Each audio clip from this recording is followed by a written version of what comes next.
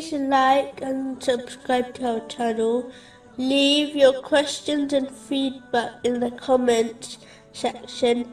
Enjoy the video.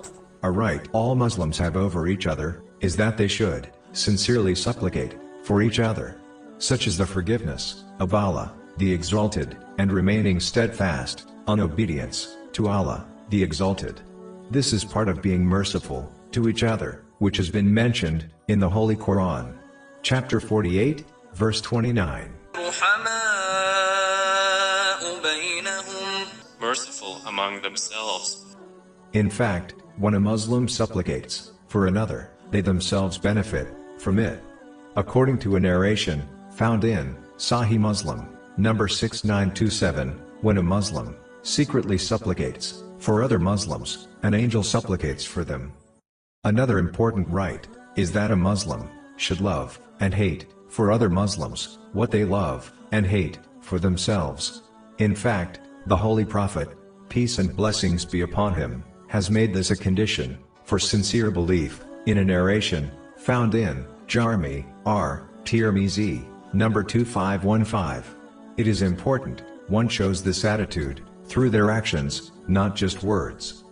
A Muslim should be happy at the lawful joy of another Muslim and hope it lasts for them.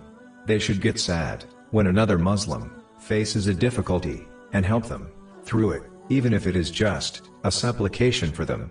This is why the Holy Prophet, peace and blessings be upon him, advised in a narration found in Sahih Bukhari, number 6011, that Muslims are like one body. If a part of the body is ill, then the rest of the body shares in its pain. A Muslim should never cause unjustified harm to another Muslim or non-Muslim through their words or actions, as this is the very definition of a Muslim given by the Holy Prophet, peace and blessings be upon him, in a narration found in Jami Tirmizi, number 2627. In fact, keeping people safe from one's harm is an act of charity a person does to themselves. This is advised in a narration found in Sahih Muslim, number 250. This is charity to oneself, as it protects them from the punishment of Allah, the Exalted. The rights of other Muslims include removing any obstacles from their path. This includes physical obstacles, as well as figurative obstacles, which can cause them harm. As any harm acts as an obstacle to people. In fact, one narration found in Sahih Muslim, number 6670, advises that a person will be granted paradise for removing a tree which was blocking the path used by the believers.